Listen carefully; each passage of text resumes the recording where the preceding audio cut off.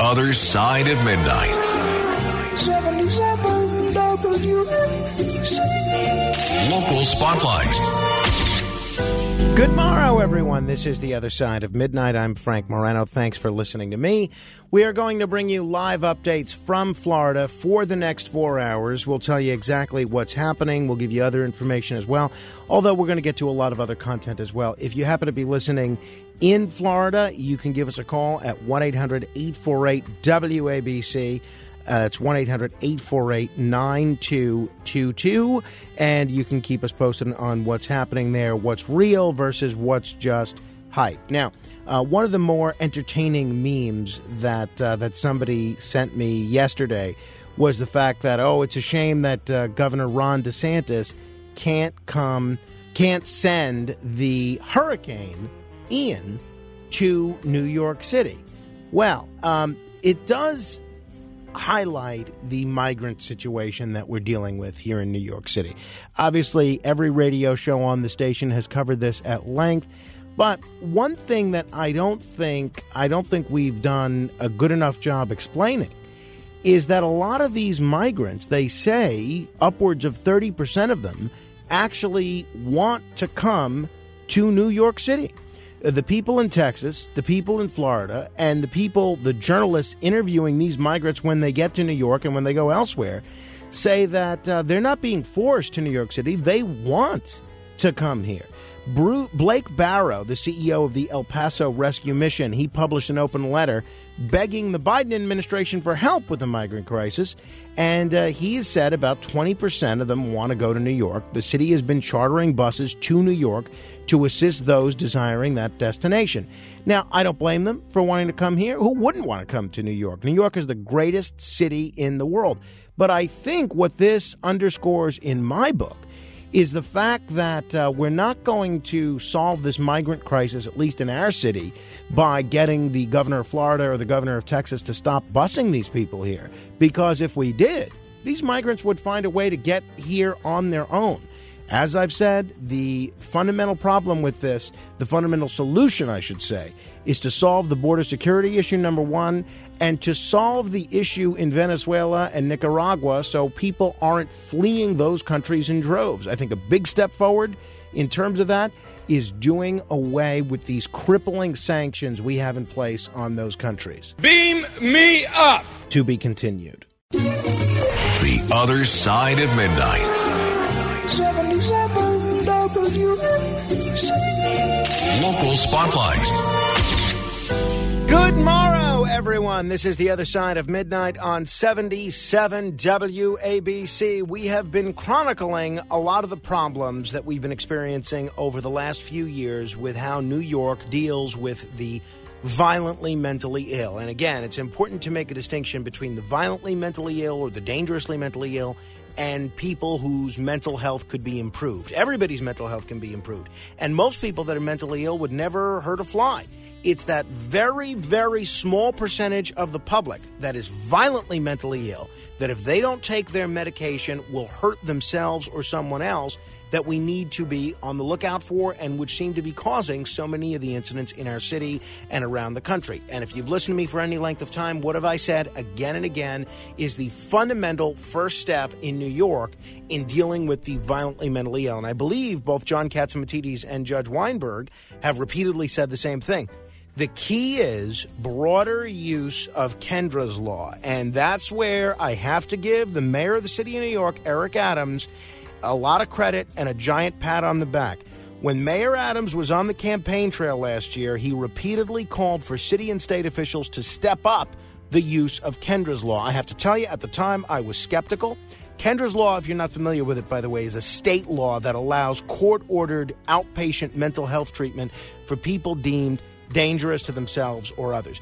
What he said was, in May of 2021, we must strengthen Kendra's law. That's what he told the press outside a subway station in May of 2021. Judges, do your job. It's time to use Kendra's law to deal with the mental health crisis that we're seeing.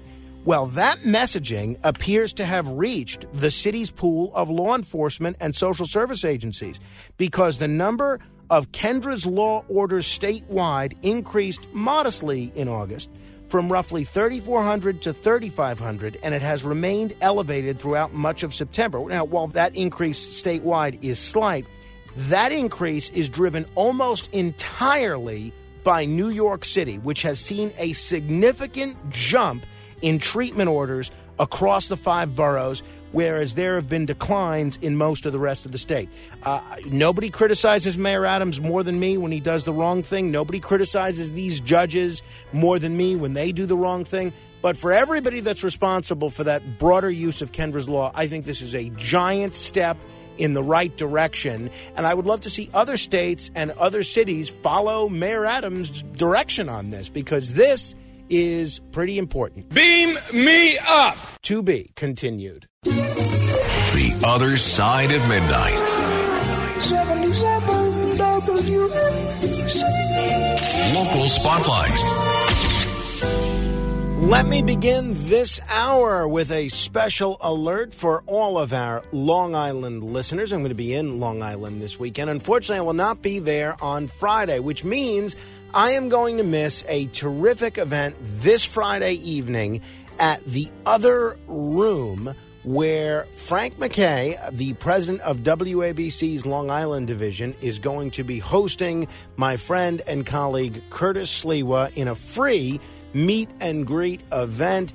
In fact, let me let Frank and Curtis tell you a little bit about it. This is Frank McKay, host of Breaking It Down. And this is Curtis Sliwa. Please join me and the one and only Curtis Sliwa this Friday, September 30th, for a free networking event. Hey, it starts at 6 p.m. There's no admission. It's a free, got that? F-R-E-E, free buffet for all WABC listeners. Come on, join me and Frank McKay this Friday, September 30th at the Other Room, 511 Comac Road in Deer Park. Doors are open at 6 p.m. I better see you there.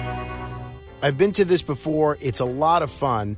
So if you haven't been there before, it's a great opportunity to meet some people. There's a free buffet. The food is great. And there's a cash bar, but the last time that I was there was some free Prosecco as well. So I can't speak to the fact that that's going to happen again this year, but I certainly hope that it does. Also, we have our National Psoriasis Foundation Walk coming up on Sunday, October 16th at the Bronx Zoo. I'm going to be there. My wife is going to be there. Little Carmine is going to be there. If you would like to join our team, which is aptly named the Frank Footers, I have a link on my Facebook page for you to do just that. You can join the team. You can walk with us. Just try and register soon, though, just so I know how many T-shirts that I have to have printed. But even if you don't want to walk with us, you can still make a contribution. Psoriasis is the most common autoimmune disease in the entire country. A lot of people, millions of people, literally dealing with it every day, including me. I have it very badly on my scalp. And this is something that we believe can be cured within our lifetime. So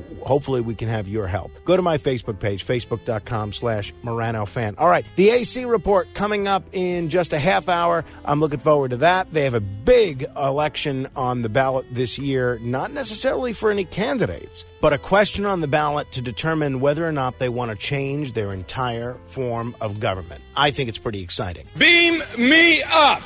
To be continued. The Other Side of Midnight. 77 WABC. Local Spotlight. One more hour to go. If you would like to be heard on any issue that we have covered thus far, you can do so by calling 1-800-848-WABC. That's 800-848-9222.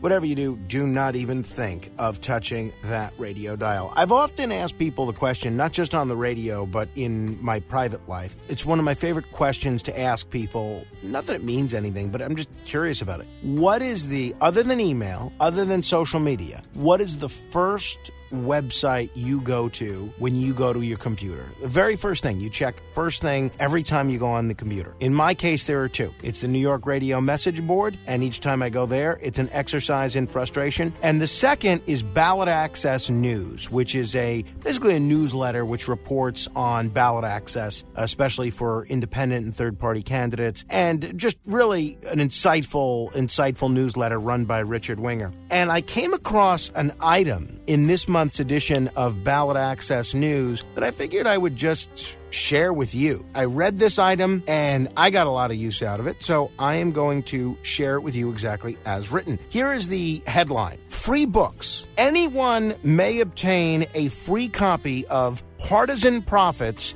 A History of the Prohibition Party, published in 1972, written by Roger C. Storms. It's a paperback. It is 73 pages. Also, anyone may obtain a free copy of A Faithful Remnant, Prohibition Party 1972 to 2016 by James Hedges. That's also a paperback. It's been republished and contains a fold-out chart showing which calendar years the party was on the ballot by state for the party's entire history. So to get either of those books, contact James Hedges, P.O. Box 212, Needmore, Pennsylvania, 17238. That's James Hedges, P.O. Box 212, Needmore, Pennsylvania, 17238. And I emailed him prohibitionists@hotmail.com. Prohibitionists@hotmail.com. The Prohibition Party is, they say, America's oldest third party. I'm interested in minor party politics. I know nothing about these books. I don't know if they're worth reading, but they're free. And they're small, so they're not going to take up a lot of space, so I can't imagine my wife raising too much of an objection to me sneaking it into the house. So I like free books. I figured some of you might as well. I know nothing about the author. I make no claim as to whether these books are insightful or informative and are entertaining. All I can say is that